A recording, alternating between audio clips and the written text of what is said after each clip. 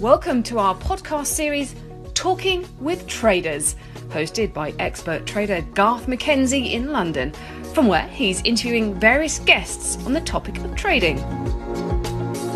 Welcome back to Talking with Traders. This is the 5th season of the podcast to take us up to the end of 2022. Thanks to all our loyal listeners for returning, and welcome to all our new listeners. As before, IG Markets have come on board as sponsors of this podcast. We're truly grateful to have such an award-winning CFD provider as sponsor alongside us. In this season, I'll welcome back some guests from the previous seasons of the podcast to get their updated market views, and we'll also be bringing in some new guests to the microphone too. As always, the aim with these podcasts is to give you the opportunity to listen to differing market views and to assist you with your own trading and investing education. So with that in mind, let's get straight into another episode of Talking with Traders. Welcome back to another episode of Talking with Traders. And this time I'm delighted to head westwards. We're going to the United States of America and we're going to Kansas City, where we've got Austin Harrison on the line. Austin is the representative of meanstoatrend.com. That's where you can follow his work. And I came across you, Austin, on the Daily Chart Report, which is a free email that I get, and I know thousands of other people also receive it. And on that email, there's always some fairly interesting insights from a number of independent contributors, one of whom is yourself. And I always found myself clicking on the links to your articles and going and reading the blog articles that you write each week, because they're always quite punchy and quite insightful. And that's where I found you, and obviously looked you up, wanted to do a podcast with you. And here we are talking. It's 6 a.m. your time in Kansas City. Yep. It's 11 a.m. for me here in London. Nice and early morning start there for you, but I know that you are an early riser, as you said to me. Welcome to the podcast. Yeah. Thanks for having me on. And, I agree. Chart Report is just a fantastic email. If it's not something that you're subscribed to, definitely check it out for those listeners, because Patrick puts together a great curated list of charts and articles every single day. Keeps you from having to do that work yourself. But thanks for having me on. What you've done with this podcast, really impressive. And for people that haven't created this content before, it's really grind and being able to do this consistently and, have these in-depth conversations with, just a ton of great information for traders, just really impressive and honored to be on here. Super. Well, thank you. I'm really looking forward to chatting to you. As I always do with every one of these podcasts, Austin, is when I get a new guest on, I like to just build the background a little bit about that guest, because, often we'll have the same guest on later on and perhaps in a year's time or whatever. So in keeping with that theme, what I'd like to do is just get a little bit of background to yourself. You look a lot younger than I am, and clearly very ambitious, but just give us a bit of insight into your background, how you got involved in the markets and the path that your career has followed to this point. So the interest started, very young, like it does for a lot of people. For me, if I was going to try and pinpoint that one moment, I was probably 9 or 10, in a math class, and I had a teacher that introduced us all to the stock market, and as part of a project, had us pick stocks and gave us, maybe it was like a $10,000 model portfolio, and learn how to calculate share counts and profits and losses, and really simple stuff, but it was 9 or 10. So but just coming in probably every Friday and reading tickers off the back of the Wall Street Journal, and I just thought that was the coolest thing ever. So from then on, always had that interest. But took me a long time to get in, because I really just didn't know how the industry worked. Had no exposure to it when I was younger. My parents basically put everything that they had into their business, and didn't have a financial advisor, didn't really have retirement savings. So I just didn't have an understanding of how it worked. Their parents were the same way. My mom's parents were farmers, and really, no liquid assets. And my dad's family was super poor. Didn't even have running water for a lot of his childhood. Oh. So, obviously they didn't have any exposure to it either.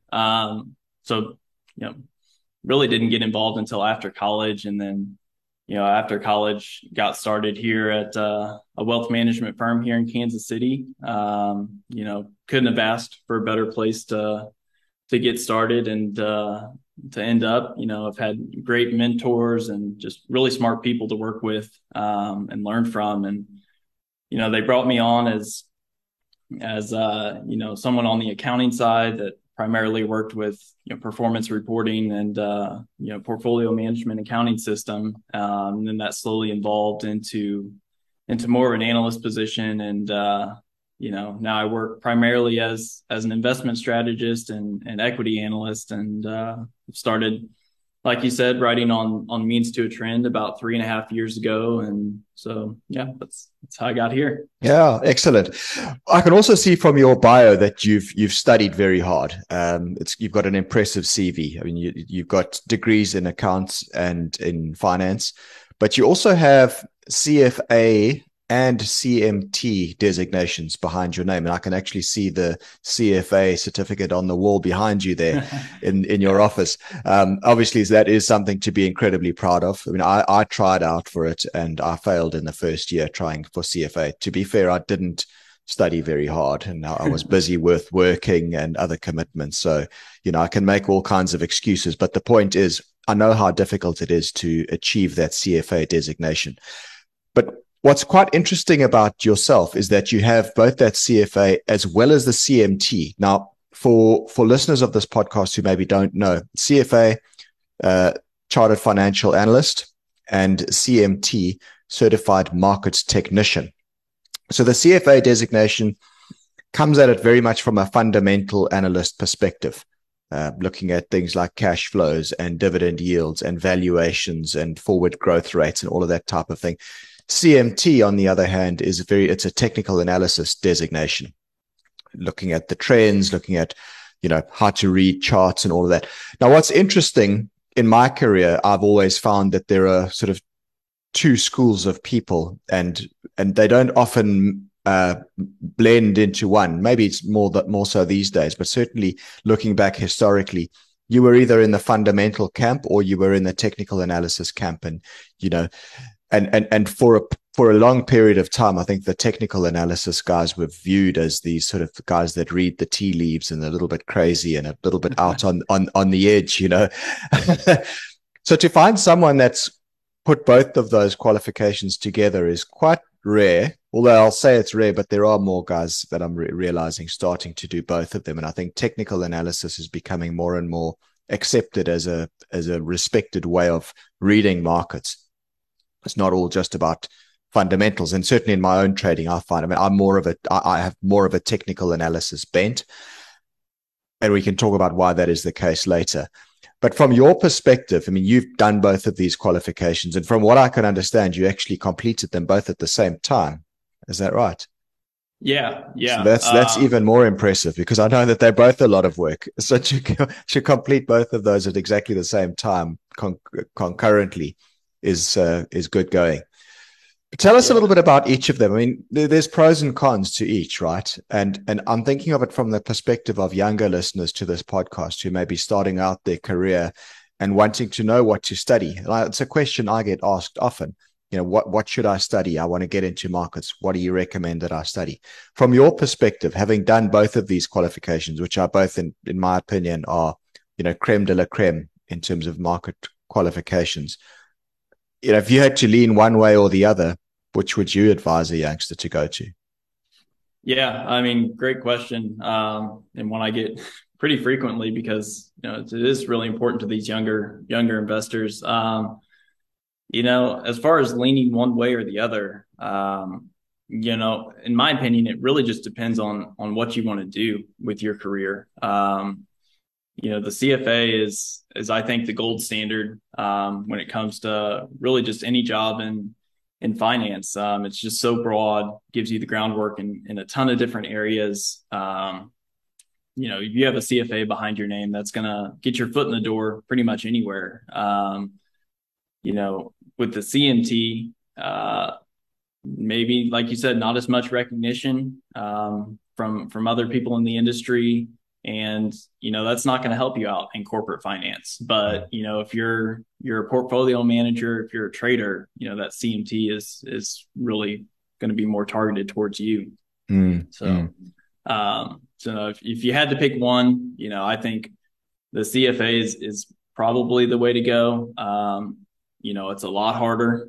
I'll give it that. Like you said, I don't blame you for failing out in that first year, because it's hard. It's a grind. I gave up a lot of weekends, a lot of nights, missed out on time with friends and family, had an angry wife a lot of the time, missed some of those early months with my first daughter there. And, obviously regret missing some of those things, but, it's turned out to be okay for me. Like you said, I got both the CFA and CMT done at about the same time, got them done as quickly as I could. Started the CFA straight out of college, with my background in college, like you said, those finance and accounting degrees, took a ton of economics coursework as well. There's just a lot of curriculum overlap. So that CFA route made sense for continuing my education. And, I definitely did not want to go out and get an MBA, because I hate school, like learning, but hate school. So, those designations are really more my speed. So, went out and got the CFA pretty much right away. Had a failure in there myself too with level 2, but still got it done pretty quickly. And like I said, the CMT started doing that about halfway through my CFA program. The CFA program is 4 years of work experience. So it's a pretty extended process, and, like I said, completed the CMT there at the end of it. And yeah, I'm just glad to have them out of the way and able to do other things with my life now. Yeah. Able to put it all to use in the work that you do. Yeah. So that's what we're going to talk about now, the work that you do, and getting into the meat of the conversation a little bit more now, talking a little bit more about current market environment. Your most recent blog article that you published, the last week, final week of October now. Yeah. As I said, all of your blogs are very punchy and very interesting and very short to read, which is also something I appreciate. It's nice to get the information across there quickly, which you do. You spoke about bullish divergences, and you were referring specifically to the financials sector and the tech sectors in the US. Now, obviously, those are big sectors. The tech sector biggest by weighting in the S&P 500. So, I guess for the uninitiated, let's talk about this, the bullish divergence. What does that mean? And how do we interpret it in terms of the current market environment where we are right now, heading into the end of the year?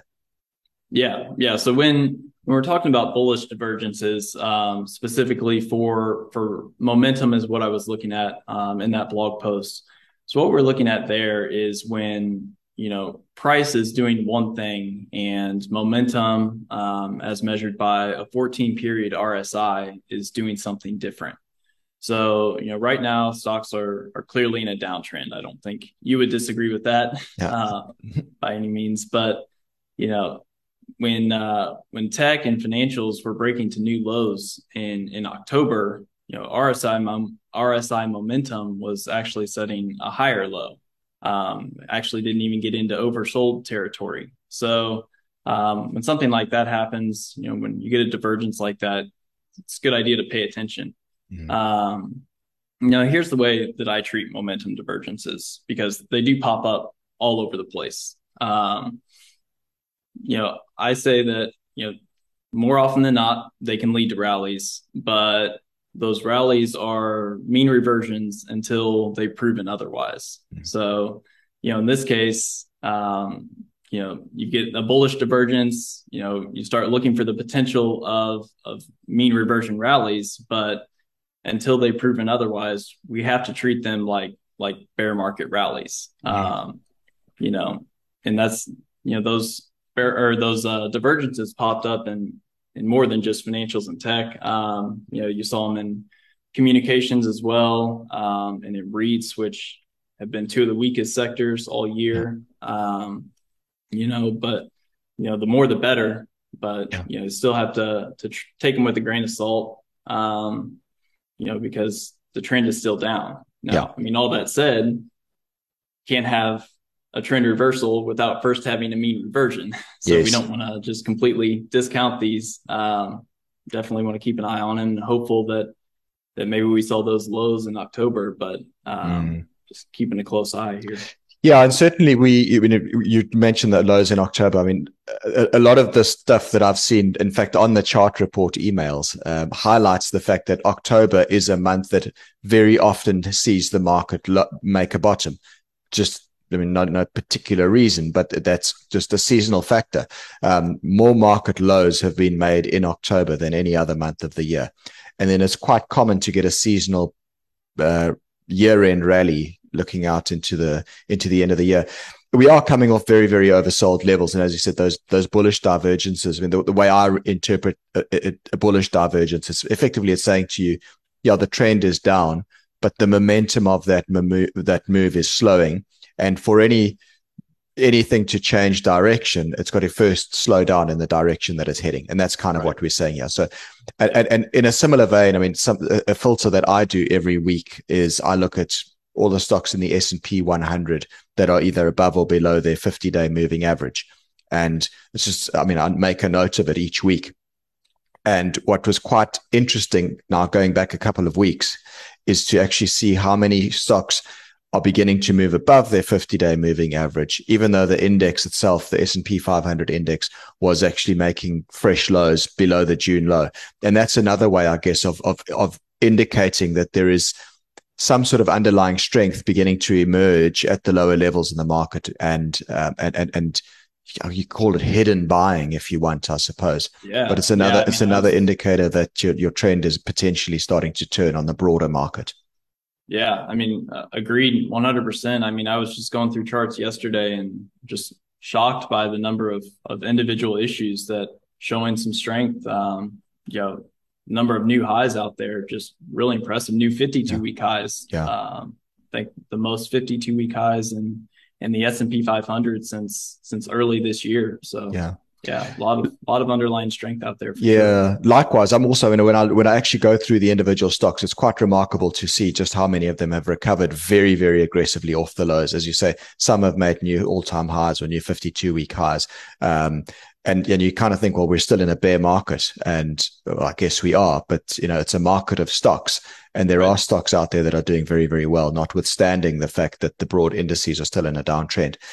Let's talk a little bit about the bigger picture macroeconomic environment, though, and just in terms of where we are now and where we may be heading, looking out to next year. I mean, I think we're kind of in agreement that it's possible that the market's made a short-term bottom now in October. All of the technical indicators that we both follow look as if they are starting to turn better. I'll use the word bullish very cautiously because short-term bullish, medium-term still a bear trend, still a downtrend, and still a very long way off the highs on the broader indices. But I mean, from a macroeconomic standpoint, how if you could summarize the picture in sort of 3 or 4 minutes, how do you see it at the moment? I mean, we've got so many cross currents right now. Interest rates rising, but the possibility that the Fed maybe starts to talk down the pace of rate hikes soon. Commodity prices, all over the place. The dollar's still strong, but looking like it might be coming off a bit. 10-year Treasury yields come back off their highs, but still fairly high. I mean, I don't want to put words in your mouth, but what are you seeing from a broader macroeconomic perspective, and how does that kind of guide your market view from here? Yeah. I mean, you already nailed a lot of the big points there. I mean, in word, recession seems like it's probably going to happen sometime in the next 12 months. That's definitely the consensus view. You've got inflation cutting into consumer spending, crushing consumer confidence. You're starting to see signs of slowdown in some of that survey data with, like PMI surveys. Housing, especially here in the U.S., has certainly weakened a lot. 7% mortgage rate will do that. You got a couple of negative quarters of GDP earlier this year. Obviously got war in Eastern Europe. Still have COVID overhang in China. That hurts activity. And then, like you said, the backdrop of central banks around the world just tightening monetary policy. So just a ton of headwinds out there. So it's not hard to see why consensus is for a recession sometime soon. I'm not an economist, but seems like that's reasonable. Maybe we can avoid a recession. You're listening to Talking with Traders, a podcast series brought to you by IG, a world-leading online trading and investment provider. If you haven't checked out the IG online trading platform, please do so and visit IG.com. Also, make sure you subscribe to the podcast series on your favorite podcast app or website by clicking on the subscribe button, and you'll be notified weekly as we release new episodes. But it seems unlikely given, look at the yield curve, and that's what everybody follows, right? As a lead for the recession. You've got the biggest inversion in the 2s and 10s yield curve since 2008. So that is like a massive red light flashing saying that a recession is coming. Every single recession in history has been preceded by an inversion in the yield curve, and we've got a massive inversion in the yield curve now. So it is, I think, like you said, it's almost a given that the market is expecting a recession. Yeah. But to that extent, then let's think about this. If I look back at bear markets in the past, that you get your normal sort of garden variety vanilla bear market, and then you get the big ones, the recessionary bear markets. So the last in my career that I've been around was obviously the dot-com bubble burst. So that was in 2000 till 2003. That was quite a nasty bear market. And then the second one, of course, was the financial crisis and the housing bubble burst in the US. And that was 2008, 2009. When I look at market analogs, and I want to ask you how much you kind of rely on a market analog, or do you believe in them, or what are your thoughts on it? But a market analog really is where you look back at the past, look at a market pattern that's happened some stage in the past, and see whether there's some sort of regularity to that type of pattern in a different macroeconomic environment. So to my mind, these recessionary bear markets are the big ones. They typically take a lot longer, they last longer, and they're deeper. You're talking what an average recessionary bear market, I think, is somewhere around about minus 35% on the S&P 500. Right. And the time that it takes to play out is sort of 2 years, give or take, 24 months on average. Whereas your more shorter term, as I referred to them, garden variety bear market, they're a lot quicker and they're not as deep. Is it your view then that we're possibly in a recessionary bear market, and that there's still more pain ahead as we look out to 2023? Yeah, that is the $1 trillion question, isn't it? It is. Yeah, definitely would seem that if we're going into a recession sometime next year, that there could be more pain ahead. Looking at those historical experiences, especially the two that you've lived through, the dot-com and the financial crisis, those were declines of 50% or more. Mm-hmm. So being down only about 30% so far this year for U.S. stocks. That if we were to repeat the performances of those last couple of recessions, then you definitely have more downside. But the longer term average, I think you just said, is about 35%. So we're pretty close to that already. The unusual thing, I think, this time around is just how early stocks peaked. I don't think we're in a recession right now, but stocks peaked 10 months ago. Yeah.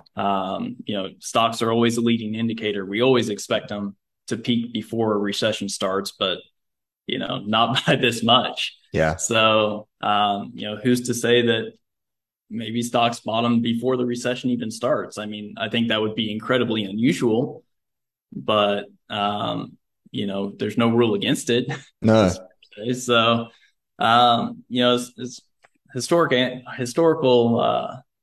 analogs, they make a lot of sense. I don't put a ton of weight into, the people that overlay, the peak of one with another. I think some people have success doing that, and it kind of falls into the same camp of like seasonality, and we know election cycles have impacts on stock market returns. So that definitely works for some people. It's not something that I do a lot of, but there are plenty of lessons to learn from previous bear markets. Like you said, they just take time. We're only 10 months into this. Those last couple of big bear markets that we had took years, 2 years or more.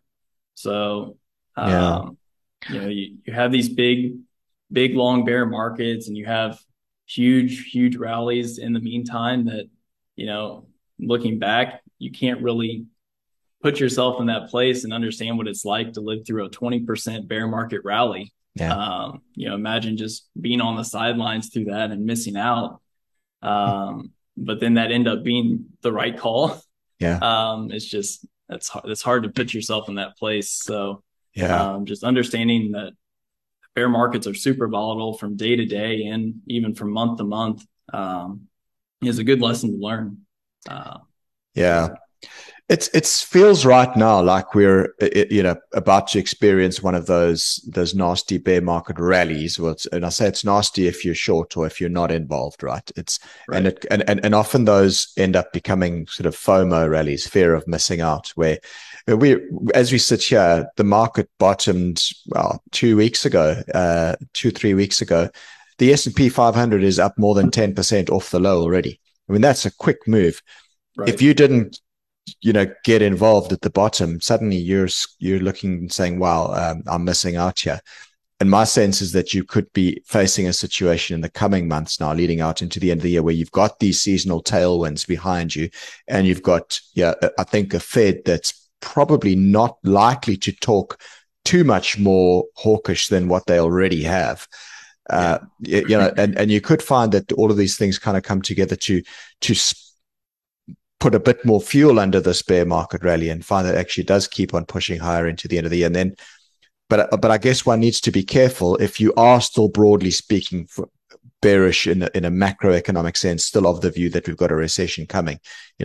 Be very careful of getting too aggressively sucked into a bear market rally if it happens in the next couple of months, right?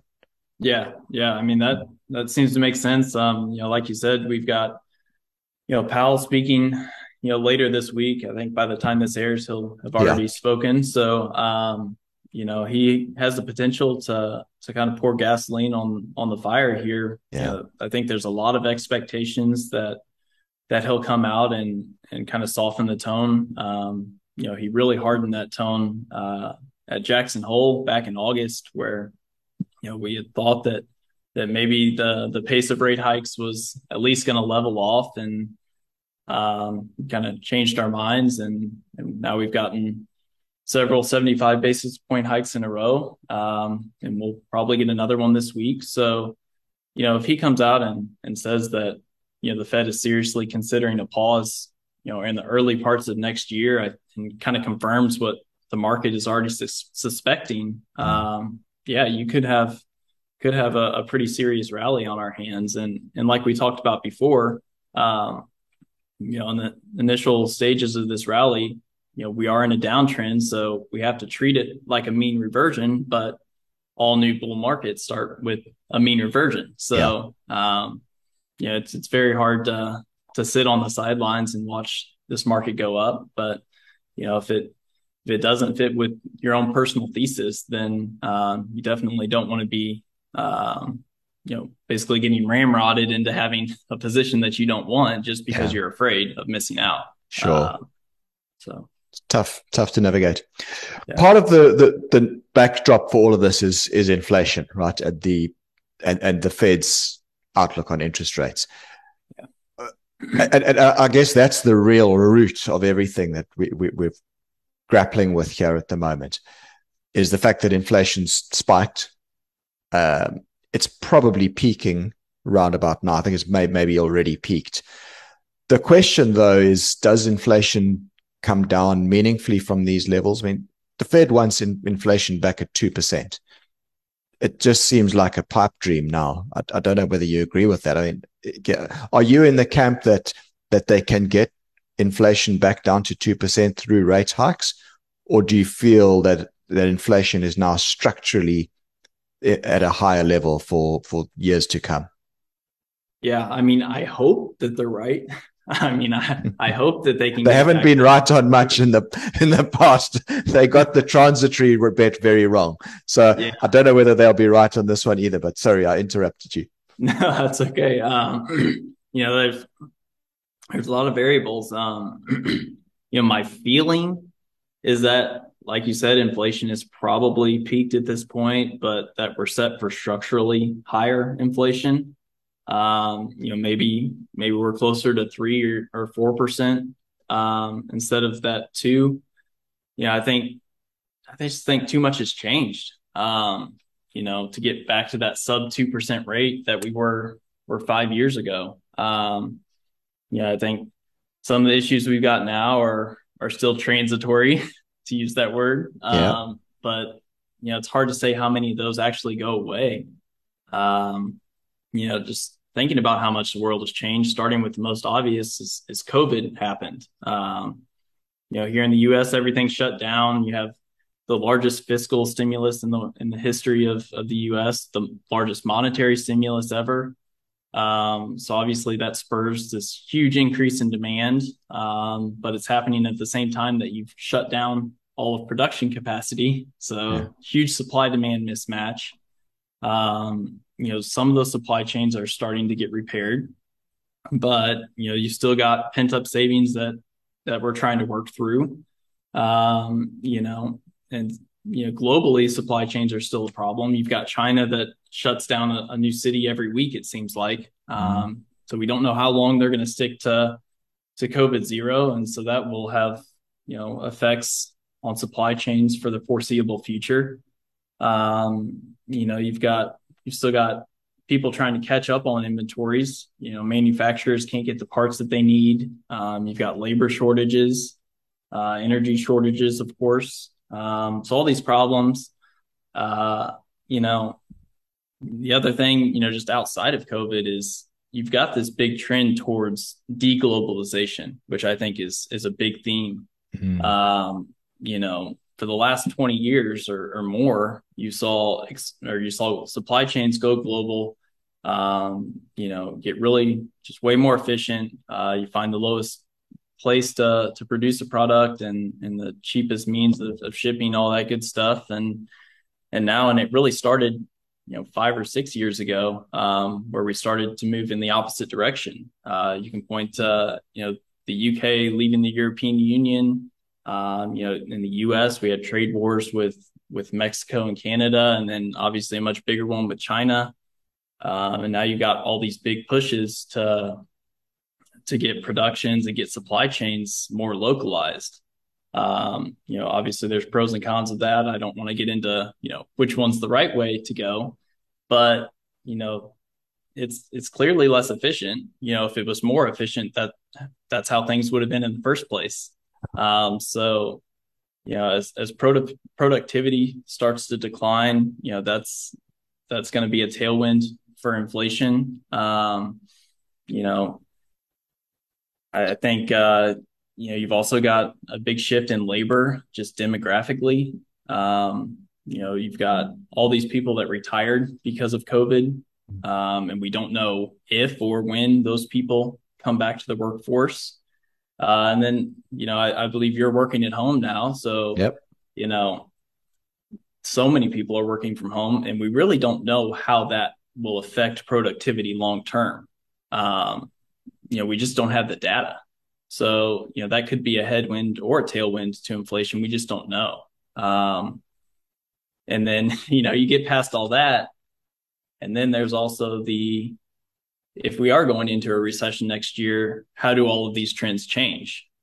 Recessions have a tendency to shift expectations and to shift just big trends in the economy. So maybe some of these things reverse. The world could look very different 12 months from now than it does now. But, the weight of the evidence seems to suggest, structurally higher inflation. The Fed is definitely committed to pushing rates higher in an effort to get inflation low. For them, their target is 2%. So it seems like they're going to keep rates high until they get there. Yeah, well, I guess we'll see. 2023 certainly has the potential to still throw up plenty of volatility given this backdrop, because like you said, there's a lot of unknowns and a lot of cross currents that we continue to grapple with as we head into the next year. Yeah. Out of every bear market, though, emerges some great long-term opportunities to build wealth for the medium to longer term. And I guess selfishly, that's something that I'm quite excited about, having not been invested in the market at all this year, just short-term trading around some movements, but largely sitting in cash, waiting for potentially some great opportunities to get involved. Coming out of this bear market, I guess we've got to start to identify some sort of themes, things to look out for, where we want to be starting to put our money to work for this next potential bull market cycle, whenever that may be. Have you got a shopping list ready of areas? And I know you can't be stock specific because of your place of work and your compliance restrictions, etc. So I'm not asking you to pick stocks, but thematically, have you got your eye on some bigger picture themes that you'd want to be focusing on the other side of this bear market? Yeah, definitely. Like you said, there's opportunities out there, and definitely some exciting themes. And do you have to be careful with themes that you don't fall in love with them too much? I mean, never want to get too married to an idea, because then, if the world changes, you have trouble changing your mind. But, thematic investing definitely gives you a great grounds for idea generation and justification of things. So, one we've already talked about with deglobalization and productivity. I think the people that can find ways to be more productive, more efficient, those are places to look at. Look at like automation, technology transition, being able to leverage big data and AI. I think the people that can figure out how to manage that stuff, those people are going to run the world. Another one is, along the same lines with just onshoring of those global supply chains. Just here in the U.S., you've got a huge infrastructure bill that was passed here recently, and then the CHIPS Act just over the summer. Those are big spending projects, and trying to get manufacturing activities onshore here in the U.S. So they really just followed the money, followed the fiscal spending. Seemed like good opportunities there. Housing, I think, is an interesting opportunity. I'm not sure where that opportunity lies necessarily, but, you've got a huge affordability problem with mortgage rates being, so much higher than they were at the beginning of the year. But at the same time, just here in the U.S., you've got a huge structural shortage of single family homes. We've underbuilt single family homes for the last decade since the financial crisis. So, when you've got that conflict of affordability and supply shortage, there's opportunity there. Demographically, big tailwind with an aging population to healthcare. So that's always an opportunity too. So, there's always good themes in the market, and definitely something that we keep an eye on, and we're looking for opportunities. Okay. Those are really interesting themes. Thank you. I mean, and it makes a hell of a lot of sense what you're saying. We're drawing towards the end of our allotted time here, Austin. So I'd just like to, well, A, thank you very much for your time, but B, ask you, how do the viewers or listeners to this podcast follow your work? I mean, I've mentioned means-to-a-trend.com and the daily chart report emails that come out, and they're free. So obviously there's that. Anywhere else? You're on Twitter? Yeah, so I'm on Twitter. You can find me at means-to-a-trend, all one word there. Like you said, you can find me on my website, means-to-a-trend.com. You can enter your email there and get all of my weekly posts sent to your email for free. And then, if you want to check out some of the newer stuff I'm doing, check out grindstoneintelligence.com. Also, all one word. We've got some really exciting things coming there, hopefully by year end. But right now, publishing a weekly one-pager to help people get prepared for the week ahead, and then mid-month market update that's coming out there also. So again, you can enter your email and get those for free sent directly to you. So that's fantastic. Awesome. I'm going to do that. I mean, I already follow your blog, but I wasn't aware of the latter one that you're doing. What did you say it's called? Grindstone Intelligence. And I can send that to you and maybe tag it on this podcast. Yes, definitely. Wonderful. All right, Austin. Well, thank you so much for your time. I've really enjoyed speaking to you. It's been very insightful, and I knew it would be. And I hope we can catch up again, perhaps in another year from now. Maybe market will be different, without a doubt. That's, I guess, the one thing we can guarantee. Nothing stays the same in these games, in this game. But it's been great speaking to you, and I look forward to catching up again. The opportunity to be on. So thank you for having me. Thank you.